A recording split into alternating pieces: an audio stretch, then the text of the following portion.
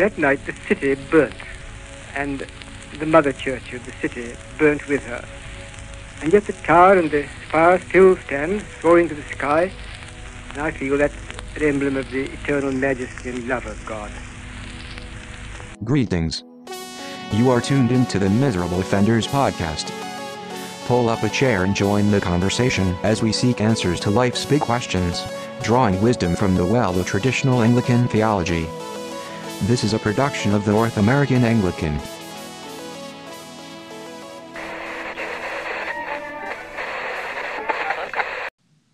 Greetings and welcome to the Miserable Offenders podcast. This is Jesse Nigro. I'm one of your hosts, and I've been gone for a while. I think the ship, when it does sail, though, has been ably commanded by the my Reverend Canon friends who join me today. We have Father Isaac Rayberg in the house. Father? Great to be back. And the Canon Andrew Brazier. Hey, how's it going? Very good. Boy, this feels like a high school reunion. It does, I would say long time no see, but since I haven't seen you in the flesh, I guess long time no hear is appropriate. Right. Yeah, and the technology is usually audio only because you guys don't need to know what color my sweatpants are. The sweatpants industry has grown in COVID tide. Oh heavens, and so is the size of my sweatpants, but that's neither here nor there. Well, it's good to be back. It's good to be able to connect again. Before we jump into our topic today, I suppose we could do just a little bit of catching up. What's been going on, guys? Have I missed anything since the last episode? The last episode, that's like about a year at this point. So okay, yeah, so a lot. Probably a lot for everybody. Right? Yeah. We did have a cliffhanger of talking about baptism, and then we were getting ready to go into the next episode of Holy Communion. So people will just have to be on that cliffhanger for a while. Hopefully not for another 6 months, but you never can tell with us. So, well, I always say the Dominical sacraments are worth waiting for. True enough. Yeah, that's like the that's the not infant communion take, I guess. They're worth waiting for, kid. Right? Which brings us around to Eastern Orthodoxy, which is part of what we're going to discuss today. But I'll volunteer some information. We've got a baby on the way. We're about a month out. Congratulations. That's awesome. Thank you. Yeah, that's it's exciting, stressful, elated, worried, all those things. And still trying to figure out a name. So you guys, I'm just going to throw it out there. Isaac Andrew, sounds like a great combination. So that's better than my idea of consulting like a tabletop RPG roll sheet or something like that. roll for name. Yes. Oh, there you go. Roll. Yep. Oh, roll the cast the Urim and Thummim and see what is discerned there. Can you also sort of like create a character sheet for your baby? Be like, well, your initiative's good, but your fortitude's a little, we're gonna have to work on that one. I did get for a godson once a level 1 human onesie when he was born. That's cool. That's really cool. I like it. Man, well, they level up quickly, don't they? All that dungeon crawling. Wow, this has really descended into some deep, profound nerddom, but I don't mind it. So, anyways, that's what I've got on my radar. Father Isaac. Oh, we've just been using all of this COVID time for doing house improvements, like all of our neighbors. And, some of which we mean to do, some of which we wish we didn't have to do. Touche. Hear that. Andrew, how about you? Yeah, I'm trying to think of anything halfway interesting. This is kind of the same old song and dance, but still plowing away on finalizing republishing, thanks to the North American Anglican and its press. Which, correct me if I'm wrong, Jesse, but is the press known as Little Gidding Press? Is that correct? Or that would be the sort of poetry literary arm. That's right. Okay. Yeah, the more doctrinal theological arm is just North American Anglican Press. Oh, that's straightforward. So, but yeah, kudos. We may come up with something creative later, but go ahead. Why reinvent the wheel? Just keep it simple. So, but yeah, we're working on finalizing the republication of Bishop John Jewell's treatise on Holy Scriptures and treatise of the sacraments. We've edited the original work, and I'm working on a slight modernization. I don't really think it needs it, but I'm doing it just to help get it hopefully in the hands of more Anglicans or those who are interested in the early Reformation, to get back to the horse's mouth, ad fontes. And my sincere hope is that it'll get picked up by some seminarians and used to see, what the early English reformers were doing when they engaged with the fathers and were reforming the Church of England, to bring it back to its ancient Catholicity through the lens of the Reformation. That's super exciting. Yeah, absolutely. I'm glad someone's excited about it. see, when your day-to-day life is so interesting, you don't have to come up with new stuff, Andrew. You just are just always doing interesting things. I think these modernization projects are valuable because while I do sort of personally wade through Google Books and archive.org, very often, like, the old antiquated spellings of various books of the Bible or names of saint, like, it's like, as Austin says, I'm like, Austin 3:16 or wait, Austin Powers, yeah, Saint Stone Cold, and then what's another one that always gives me? It's like it says there in Toby, which is Tobit. It's like, what, Toby? That just reminds me of The Office. The Office. And Toby's the worst. So yeah, right. Toby is the worst. So I do think those things are needed, especially to, like you said, show how people like Jewell are drawing from different sources and understanding them in various ways. And that's one thing we've been doing on the web journal of the North American Anglican. We've been republishing the homilies, and just to take the opportunity to, like, just every time that a saint or a Bible verse is referenced, to sort of have that there, so someone can go and look and say, well, here's, one sort of feature of this kind of retrieval project is that it allows modern readers to see how the Anglican fathers were understanding or interpreting those various verses or passages or doctors of the church. So it's good work to be done.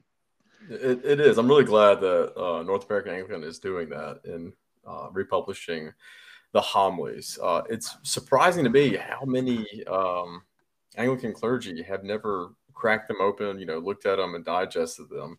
They are great to wrestle with, to use as a resource, and to see the citation to the fathers. Gives me a strangely, I forgot how Wesley worded it, but a strangely, yes, my heart. Anyway, I'm glad that y'all are doing that. Yeah, I was listening to Lee Gaddis being interviewed about his new modernization of Book 1 of the homilies. And he made such a great point in that interview where he said, the last two homilies are the one against adultery and then the one against brawling, and how that second to last one against adultery really shows the immorality problems we have in our society are nothing new. And so, he said, this is still very timely. And then that last one against brawling, he said, yeah, we could really apply that to social media. I was like, oh my goodness, it's been a couple of years since I've read those ones. I'm always in the first chunk that are so those core Reformation doctrines, and I kind of ignore sometimes or just kind of breeze over these more practical ones. So I was like, oh, that's really great. I might have to teach through some of those in Sunday school upcoming. Yeah. I agree, and I think it also gives us an insight into sort of what the pulpit has been and maybe properly can be used for. There are different traditions that I think are sort of, well, let's just say across the board on the sort of liberal Protestant / Roman Catholic, because in many ways that's kind of the same thing these days. Side of things, the homiletics are something like go and give $1 to a homeless person and be nice to your mother and do your chores, and I think it's the saint day of so and so, and God bless, and so it's all like very practical kind of morality tales and whatnot. And on the other side, in maybe these sort of self-identified Orthodox and I would say generally Protestant kind of traditions, you have like, well, did you give them the gospel? Did you talk about Jesus? Or you have various sort of like ways to hem in the preaching, because I mean, look, we all know preaching can go wrong. And I think that each of these traditions kind of has their own built-in, like, well, don't deviate from the lectionary, or do preaching through entire books of the Bible, like different ways to sort of rein things in. Do law and gospel preaching, right? And these aren't bad things in and of themselves, but I mean, I love the fact that these homilies are like, hey, guess what? Today we got to talk about how you morons keep beating each other up in the middle of the streets. I mean, it's eminently practical, but that's what the Bible is for us. I mean, it's just such a temptation to like, well, maybe this lesson has to be sort of this profound, like upper level sort of spiritual discipline lesson, or some sort of psychological kind of exercise in understanding the other or something. Or on the other side, it can be like just a sort of social justice guilt trip. But I love the fact that it's like, hey, the day-to-day life of every Christian is something that the Bible has a lot to speak to. And the fact that enshrined in these homilies that were intended to sort of, I mean, if you know the history of these things, to sort of retrain the English clergy on how to preach and what kind of preaching a Reformed Catholic Church engages in. I mean, I think it's pretty interesting, some of the subjects that are, tackled there. But so once again, I look forward to hearing more from the homilies, I guess we moved on from Jewel, but I look forward to posting more of these homilies on the website. What do you guys think of, not to change the topic too drastically, but I don't know, universalism, Eastern Orthodoxy, David Bentley Hart. Is God a loving God, or is he a mean Calvinist? Is that like a false dichotomy? Is that a fair thing to say? We all know those are the only two options. Right. It's either David Bentley Hart or it's John MacArthur. There's nothing else. Right. And it's like you might find a loving God, but not or a loving Calvinist, but not a loving God in a Calvinist theology, right? That's right. That's right. Supposedly, right? And so this is sort of, was brought to our attention. I think Father Isaac, you brought this to our attention. A post that was made, and I think it was along these lines. Do you want to maybe describe some of the themes that were brought up? And this was in the context of a Facebook discussion group. But yes, and so I think it's good to start out by saying that this kind of perceived dilemma between God's love and God's wrath is a major theme for a lot of folks. This is not a throwaway, as much as we kind of laugh at some of the extremes. And a Facebook friend of all of us was bringing this up for discussion. Is he a God of wrath, or is he a God of love? And is this something that we as traditional Anglicans can talk about without falling into some of those extremes? Is there a place for maybe a hypothetical universalism? Is there a place for a God who doesn't want to, who is not willing for the death of the sinner?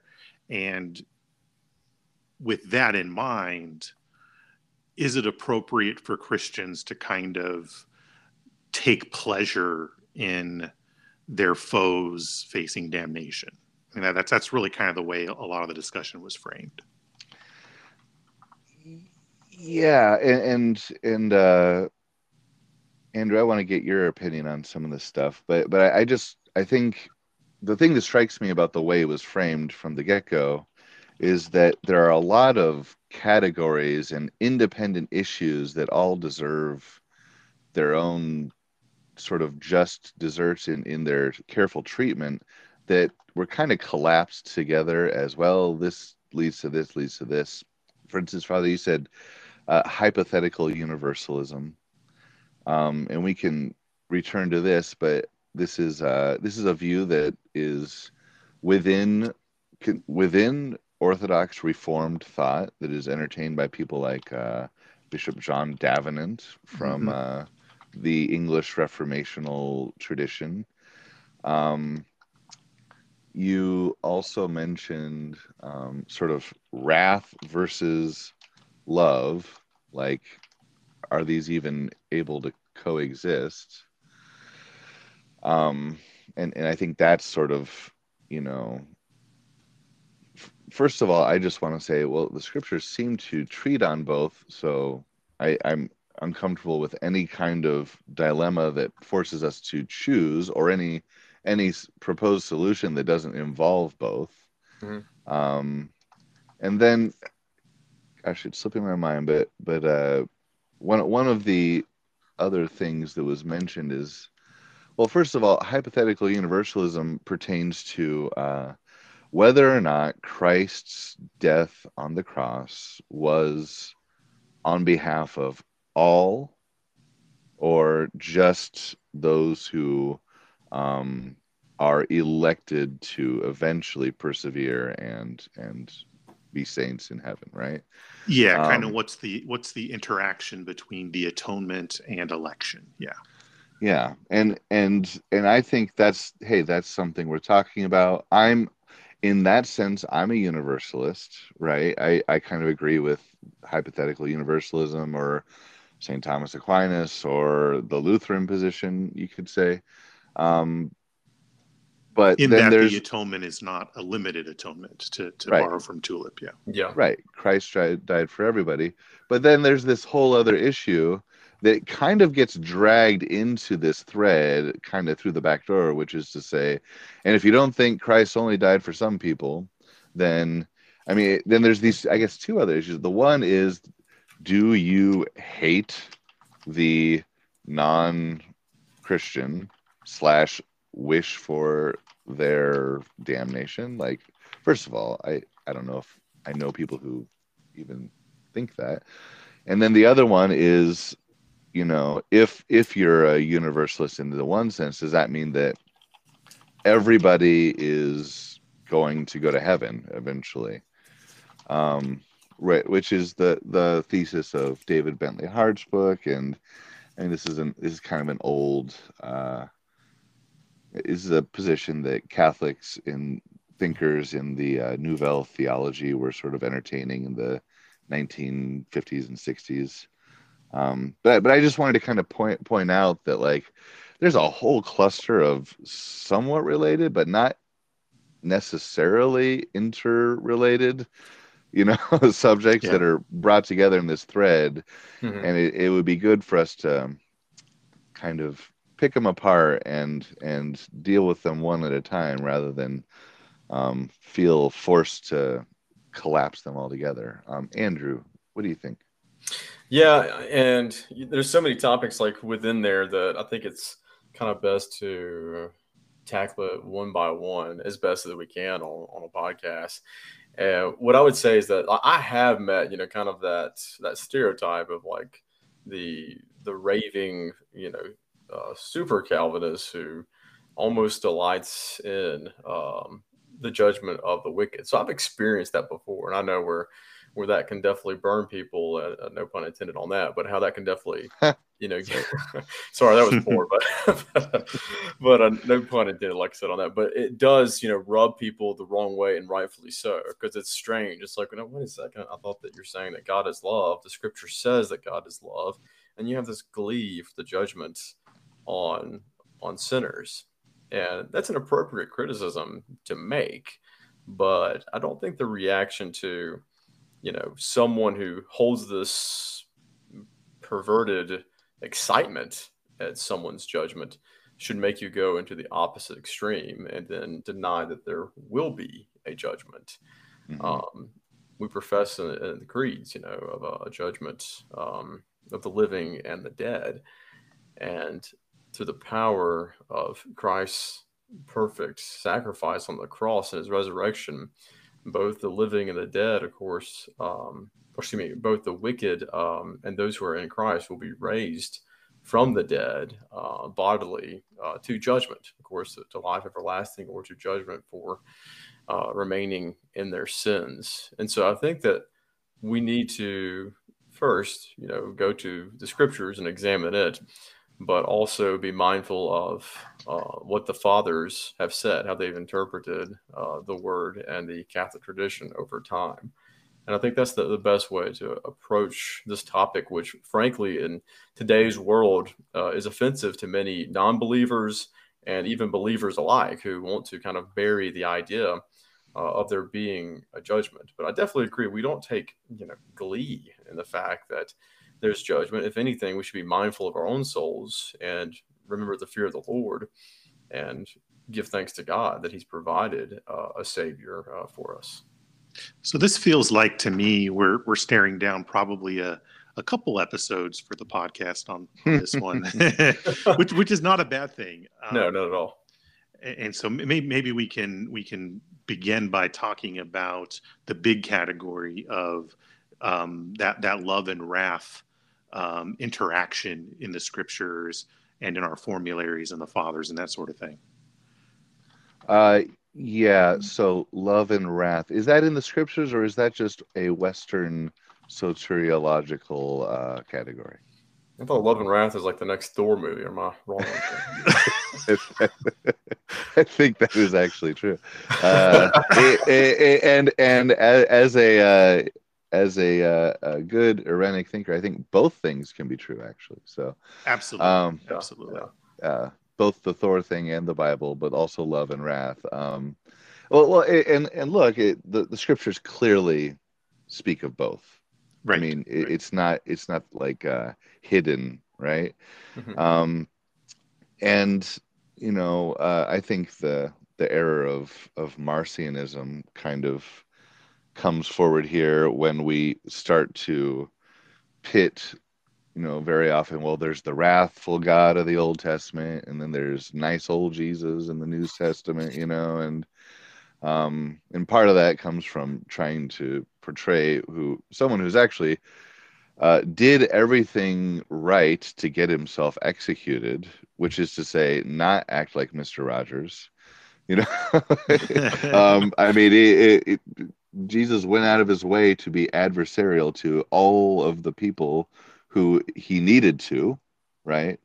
And so I think that this idea, though, that God has to be ultimately only one of these things so we can explain the other away is just, it leads to all kinds of errors.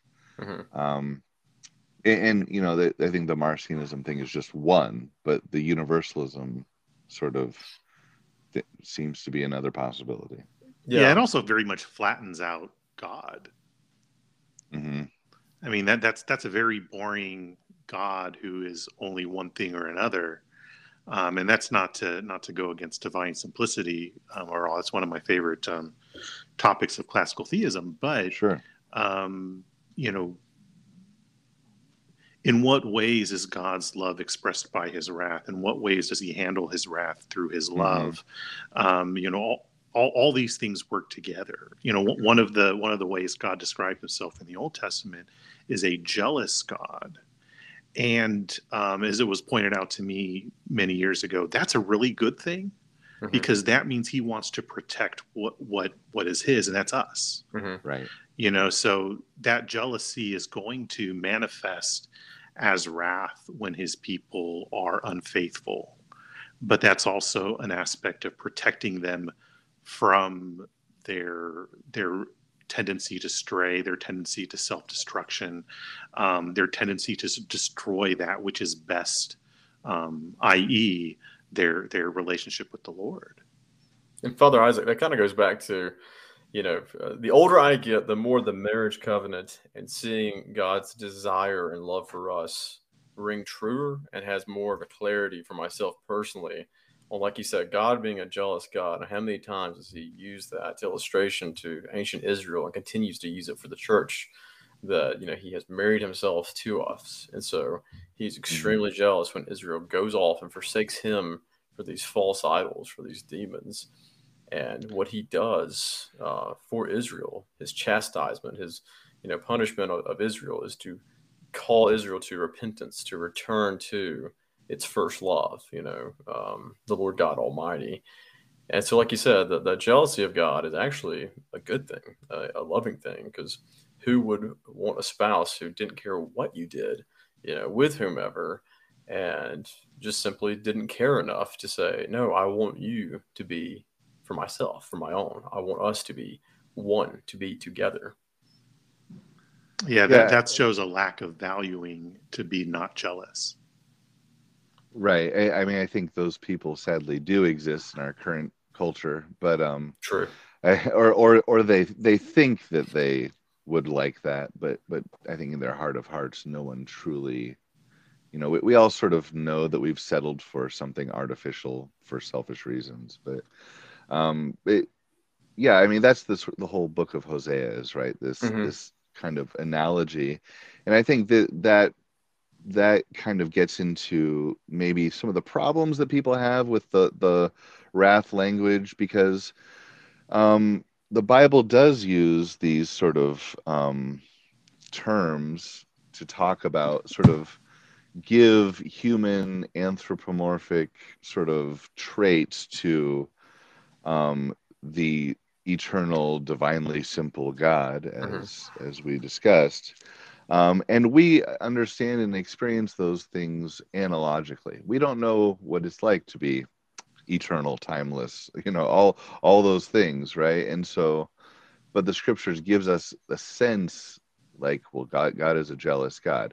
Does that mean that, like, you know, he, like, I don't know, is, you know, knows the passwords to all your cell phones or whatever? You know, it's not the same thing as like a Maury episode or whatever. But I think, you know, so that's one thing. There's a sort of an analogical relation between the human experience of things like wrath, jealousy, love, and sort of the way that those things are communicated out of just God's eternal being, his properties.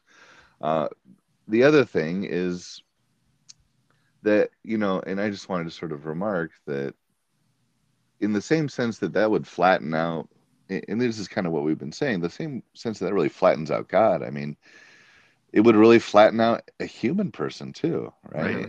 I mean, it would make for a poor husband, a poor father, you know, like if I'm angry with my children, is it because I don't love them? No, usually my anger is because some love that I have is sort of being violated, you know, like, or I'm angry that there's some danger that they're going to stray into unwittingly, right?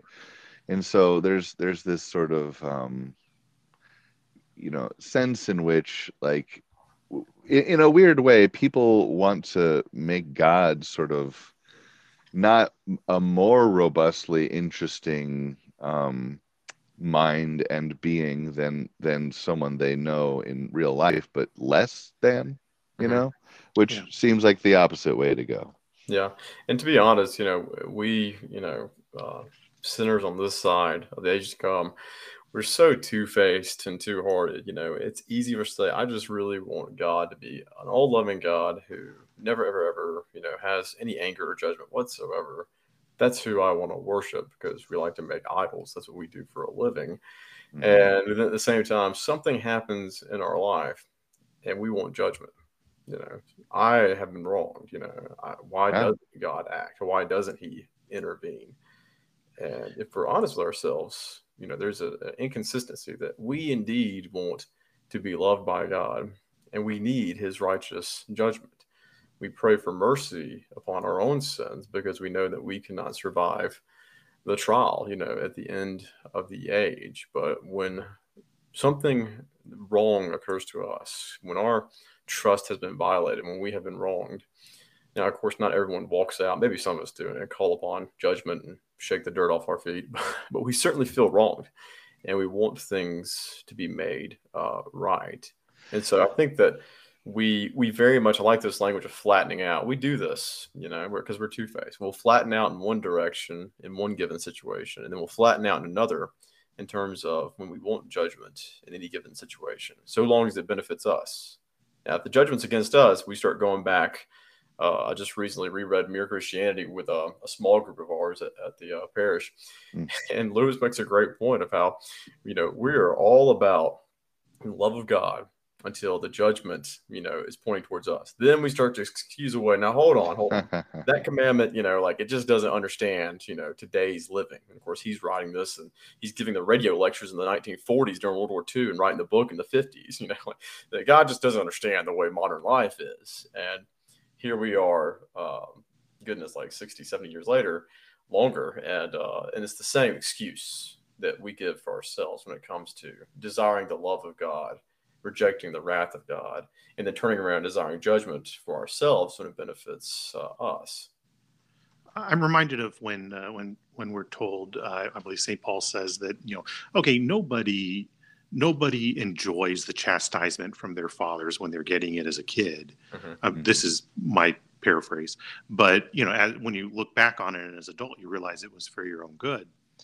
And that's not saying that that we can, you know, look at God as a overbearing father who's like, well, this is going to hurt me more than it hurts you. This is for your own good. Not that kind of thing. But there is some comfort in the wrath aspect of God, because that means he is going to make everything right. Yeah. We might not get a whole lot out of the imprecatory Psalms as American Christians, but that's because we're not really dealing with the kind of exile and persecution the Israelites were. This is the kind of thing that historically the church has seen very comforting when it is being beat down. This is the kind of thing that the slaves found comforting. You know, the Exodus ideas of, okay, there will be judgment coming upon Pharaoh. And that's not because, okay, you know, this gives us an excuse to hate the pharaohs in our lives, but it does mean that Pharaoh is not going to get away with the things he's doing to God's people and to God. Yeah, I think that's a good point. I was going to bring that up. personally, I'm finding myself more and more in line with some of the imprecatory psalms, especially as I look at sort of the way society is headed. We have a state that makes it harder to have a certain kind of abortion, and every major media outlet and corporate what have you goes nuts. Certain rights and liberties are being taken away. I think that there are wicked people in high places, and that's maybe that's always the case, but the more that I sort of look around and I say, my God, what kind of life are my children gonna live? What kind of society and freedoms will be left for them? I don't mind praying for God to take wicked men and ruin their plans. I think that's called loving the people who aren't wickedly trying to destroy others, and so now, does that mean that I hope they go to hell? No. And I think that's maybe we need to sort of just pause, and we can all sort of sign on the dotted line, like I, Jesse Nigro, do not rejoice that anyone goes to hell, nor do I pretend to know for certain that certain people are going to hell, or any of those things. It's any sort of human life that was created by a loving creator that through its own fault fails or rejects the love of Christ it's a tragic situation, right? I appreciate, with that example, like, Bishop John Shelby Spong just recently died. And a lot of my friends on Facebook said, I really hope he repented of those heresies before he died. And at the same time, we're going to call out those heresies. This is a good example, a good time to do that. My bishop said, well, there's one less scoundrel in the Anglican communion to do damage, and that's a good thing. Yeah. But yeah, we hope that there was repentance. We hope there was turning to that Jesus that he didn't really believe existed. Not to interrupt, but isn't that both and sort of the mark of really approaching these things with an orthodox and a truly Christian mindset? Amen. I mean, you pray for your enemies. That doesn't mean that they cease to be your enemy, right? I have to imagine that if you think of actual physical war, that there have been many God-fearing Christian soldiers looking through a scope and muttering prayers for everyone before they pulled the trigger and tried to end their life in order to save their brothers in arms next to them, right? I mean, Andrew, go ahead. Yeah, I agree. And I think that, kind of the distinguishing that we need to make, like for anyone who's like a new listener, is that, no, as Christians, we should not rejoice, in the, condemnation and judgment of hell for anyone. Because after all, all of heaven rejoices when a single sinner repents and turns to Christ. But what does that mean practically? I think we've kind of transferred to that kind of next topic of we should not at all rejoice or wish hell upon any soul, but instead we should pray and truly love our enemies. But you make a good point, Jesse. Practically speaking, what does that look like in a world that is even further always been hostile to Christ, but we now live here in the United States where it's becoming more hostile to Christianity? And I think that means that, and we've had this discussion before with our men's fellowship group, that you can get irate, you can be angry about the way the world appears to be advancing and sometimes appears to be winning, but you can't let your anger control you. You've got to remember to pray for those whom you oppose, pray for their plans, the plans of the wicked to be confounded, as Scripture says, and also pray for those who are potentially being deceived by those who are in positions of authority, trying to lead others astray. But that doesn't mean that you pray for, anyone to go to hell. And I don't think anyone's advocating for that. I'm certainly not in this group, Right. And I think the reason why is it goes back to Scripture of, why would Christ command us to love our enemies? Why would he command us to forgive our own brethren, not 7 times, but, 70 times 7? And it goes to show that out of love, we should speak the truth, but always remember to speak the truth in love. And why do we do that? Precisely because we believe that there is a judgment and there is redemption and salvation from this judgment. I recall the comedy group slash magicians, Penn and Teller. One of them was giving an interview, and I can't remember who it was. And I think they're both atheists, but the one who's giving the interview was certainly an atheist. And he made the comment, he's like, I'm never offended when a Christian tries to proselytize me. I expect them and would hope them to, because if they really believe what they believe, how incredibly, I forgot how he put it, but like rude or just selfish it would be not to share that good news. Mm-hmm. And I've shared that before in a sermon. I just thought that is a great point coming from the mouth of a self-professed atheist, of how dare we think that we're greater than God, who has told us to go and make disciples of all nations. No, I won't even bother to tell anybody at the checkout line about, that I have a faith in Jesus Christ, or to reach out to them and invite them to come and join with us, to come and see. I was just looking at the homily in the first book of homilies on the danger of falling away, and one of the points that the homilist makes, I forget who wrote this one, or if we even know who wrote this one, but one of the points that is made is that God is going to use gentle things to try to get our attention. But if that's not working, he's going to use really bad things. Mm-hmm. And it seems that, and including exercising that full wrath. And it seems that there are times when that wrath of God being poured out in whatever way that looks like, whether it's, one of the nations in the Old Testament or whatever,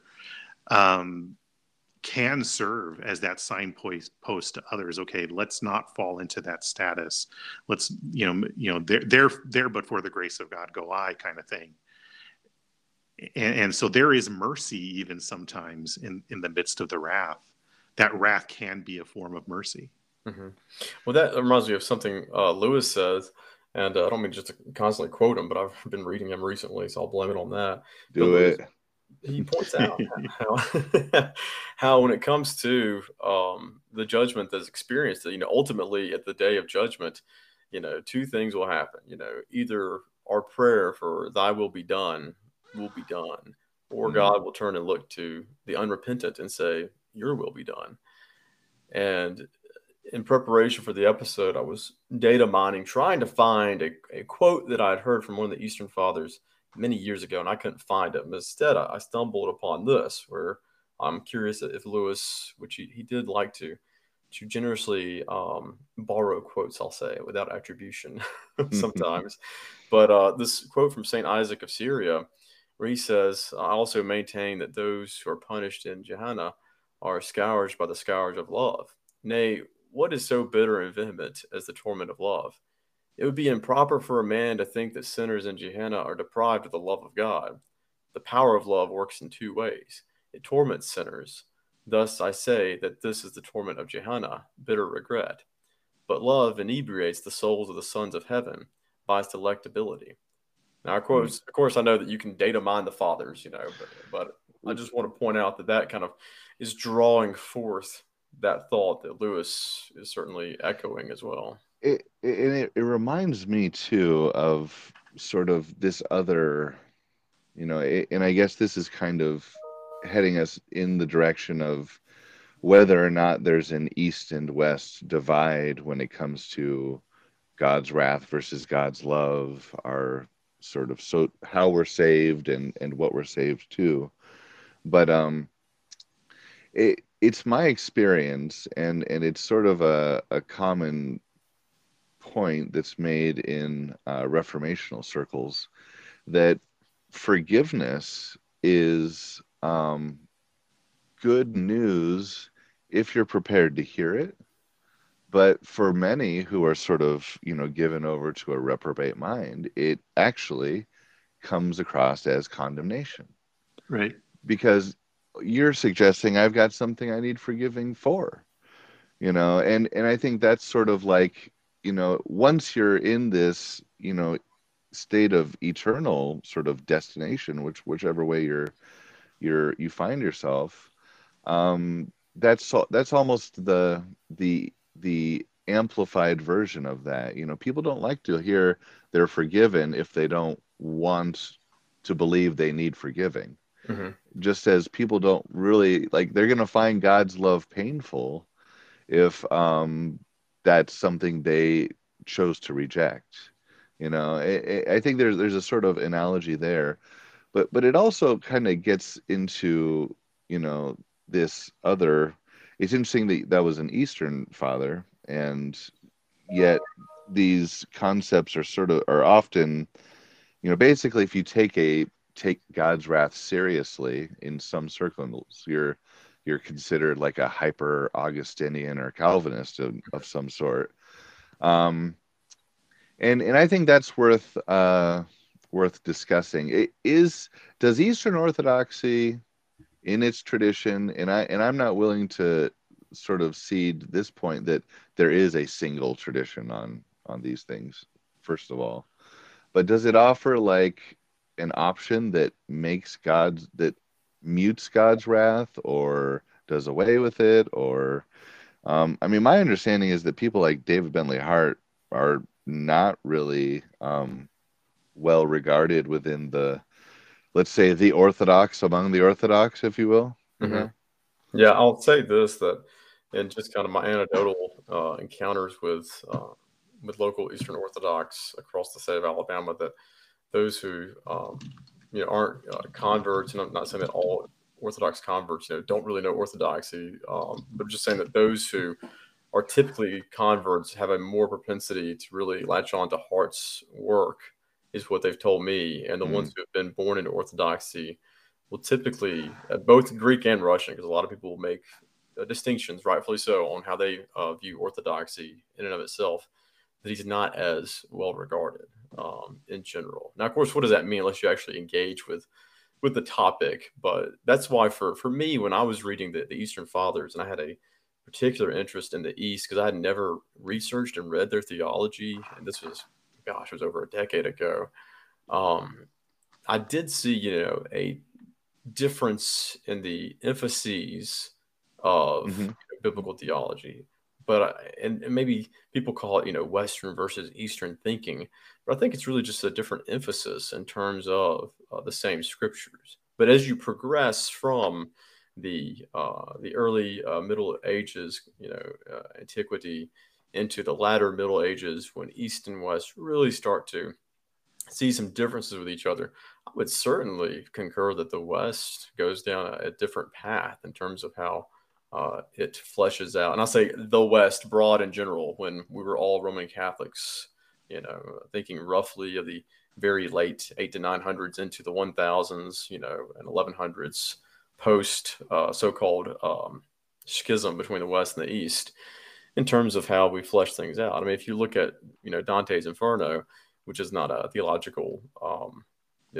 work in the sense of you must believe in hell this way, you certainly see how the thought has really evolved and developed for better and for worse in terms of how hell is thought of. And in the East, in my personal opinion, from reading those saints, you definitely see this emphasis of, look, the love of God and the wrath of God is one and the same. And just to throw in another quote that I thought was beautiful, and just to steal again from Lewis, we can title this the episode where Andrew just steals and regurgitates Lewis. in the Great Divorce, if you recall, and if anyone hasn't read that, I encourage you to read it. He makes this beautiful picture of, and slightly humorous, of where some of the those who are condemned to hell take a trip to heaven. And when they get off the bus, they're complaining about everything. The bishop who's condemned to hell, which I think is quite humorous, and he does a great way of making commentary on his time, which unfortunately things only got worse since Lewis, but makes this comment of he comes out and it's too bright. And of course, those of you who are familiar with Scripture know that it's God Himself who is, the sun who provides the light, of the new heavens and the new earth. It's too bright. They're complaining about that. The grass feels like, daggers, stepping upon the grass. Everything is miserable in heaven to them. And isn't the bishop a universalist too? I can't remember on that. If I recall, he like picks a Church of England, a fake bishop, but I think he puts it in the Church of England. Yeah. To make this comment. He seems to be channeling some of the stuff like guys like Spong, although I think that's before his time. Yeah. or who wrote Honest to God? That was was that Pike? I think so. Was it Pike? Yeah, I think so too. I just remember and I always put like a funny voice in my head when I would read his passages, especially. He's like, "My dear boy, of course we all rejected the supernaturalists. It's too objective, blah blah blah."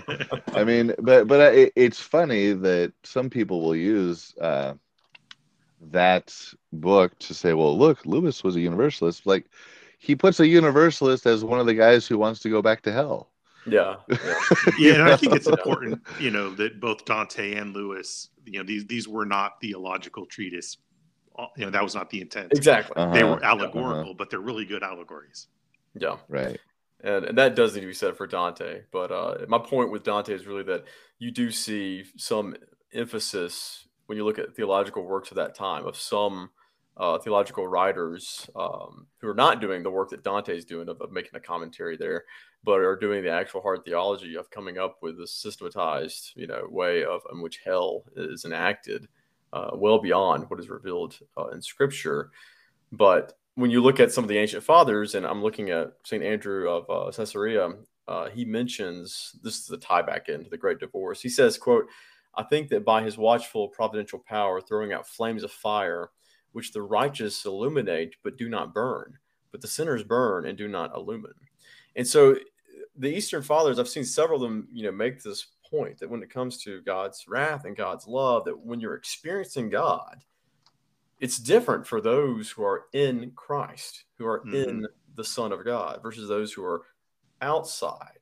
So when anyone, believer or unbeliever, is like, how could a loving God, do this, condemn people? Well, if you remain, in the old Adam, covered in, not even covered, but just in your sins, then you're going to be burned by the holy God, who reveals himself at the end of the age. Whereas those of us who are clothed by that righteousness of the Son, who have made it our own, who are being sanctified, Lord willing, in this life, and will be glorified in the age to come, we will start to burn out bright and to shine with Christ. I can't help but think of the Transfiguration as well. And admittedly, this is not, I've never read an application of the Transfiguration to the end of time, but I can't help but think about how the description that's given in the Gospel is that Christ, when he appears, in this glorious, state of who he is, they make the point to say that, he is so white, so bright. It's unlike any clothing that any launderer on earth could make. And that's what we're being clothed with, by virtue of our baptism, in our faith, and in the age to come, made to take those white robes that are given to us at the marriage supper of the Lamb that we put on. And then we too start to become like him, not just merely wearing those clothes, but becoming like him in the holiness that he's gifting to us in our sanctification. That's beautifully put. And I just have sort of one more remark on the East versus West thing, and then I'd like to maybe hear some closing remarks from Father Isaac. But I think, first of all, yeah, Andrew, really, really well said in drawing from Lewis and sort of how love and wrath is, in some ways the same thing experienced by people who've kind of made their own beds. I think another thing that just sort of strikes me, and this is maybe a polemical point, but as far as the Eastern Orthodox being sort of the place to reside if you want to believe that more people go to heaven than elsewhere, I just have to say that historically speaking, this is like the final frontier of people who say that the extra ecclesiam nullus salus or whatever, my Latin's terrible, that literally means being outside of canonical Eastern Orthodoxy, right? So whereas like 90% of Protestants will say, well, the Catholics and Orthodox, as long as they have a true faith in Christ, they'll probably go to heaven, right? And maybe there's like Calvinist fundamentalists that, like, I don't know, the guys who protest soldiers' funerals or whatever, they probably don't think that, right? But outside of Eastern Orthodoxy, that little group, and maybe like some sedevacantist Catholics, that most people kind of recognize that you can be a Christian even though you don't belong to our specific little church, right? But it is a mainstream belief amongst many Eastern Orthodox that, like, yeah, kind of Catholics, Protestants, there's a chance they're all just going to go to hell anyways. You know? And this isn't necessarily a theological point, but I think we have to just look at these things realistically and say, well, look, um, maybe you want to adopt this enlightened view that does away with God's wrath or whatever, but let's not kid ourselves into saying that there's like some perfect, pristine, ecclesiastical home where, first of all, everybody agrees on everything. And second of all, where this is even really representative, because it has to be recognized that it's not a mainstream or popular, which is kind of what we would say is like Catholic and creedal, in some ways, view in any church. And I think that's. Yeah, go ahead, Isaac, please. Oh yeah, I think that's really good to point out that the ecclesiastical grass is not necessarily greener, and there probably needs to come to a point, for at least I can say for me, there's come to a point where with all the messiness that is in the Anglican world, whether my own corner of it or the Anglican world in general, at this point I just got to bloom where I'm planted, and deal with what the Lord has given us.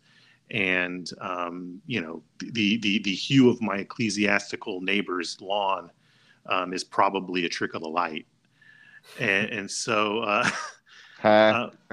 yeah. But and even if you do go to the east, I mean, I don't have a lot of their specifics on the afterlife pinned down. It's kind of hard to pin down the east on some of these things anyway. But outside of kind of really fringe things like what David Bentley Hart wrote, they still acknowledge a hell. They still acknowledge anguish. They still acknowledge wrath, even if it's done in a different way. Right.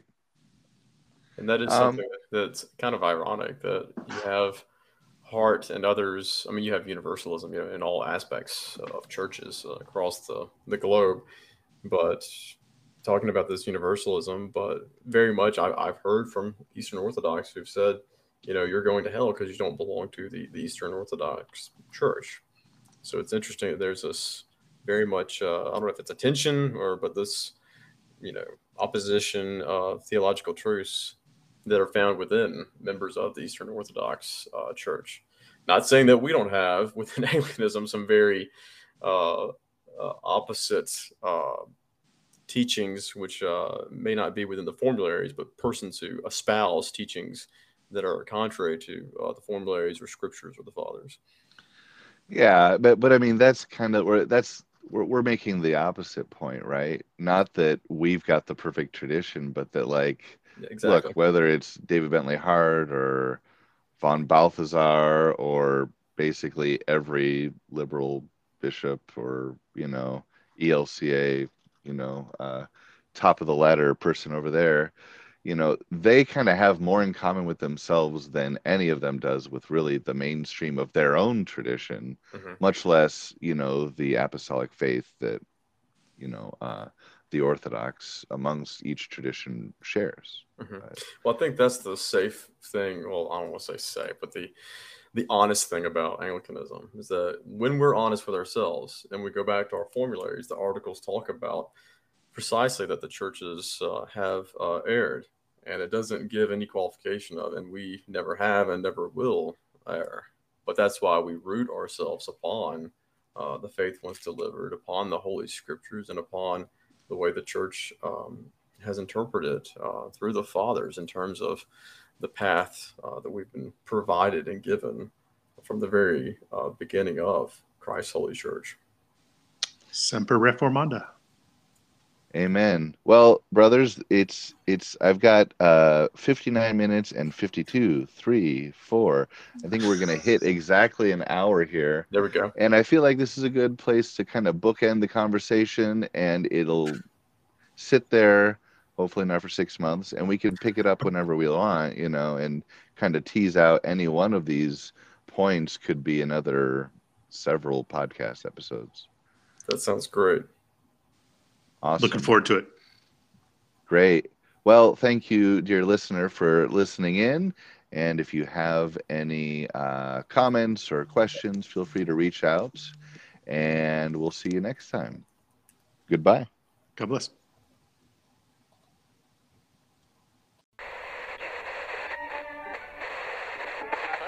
It was the spirit of our forefathers that built that grand building. I believe that that spirit is with us still and will help us to rebuild it one day when we've served and suffered a while, a little longer. Build it again to the glory of Jesus Christ. Miserable Offenders is a production of the North American Anglican. Learn more at NORTHAM Anglican.com.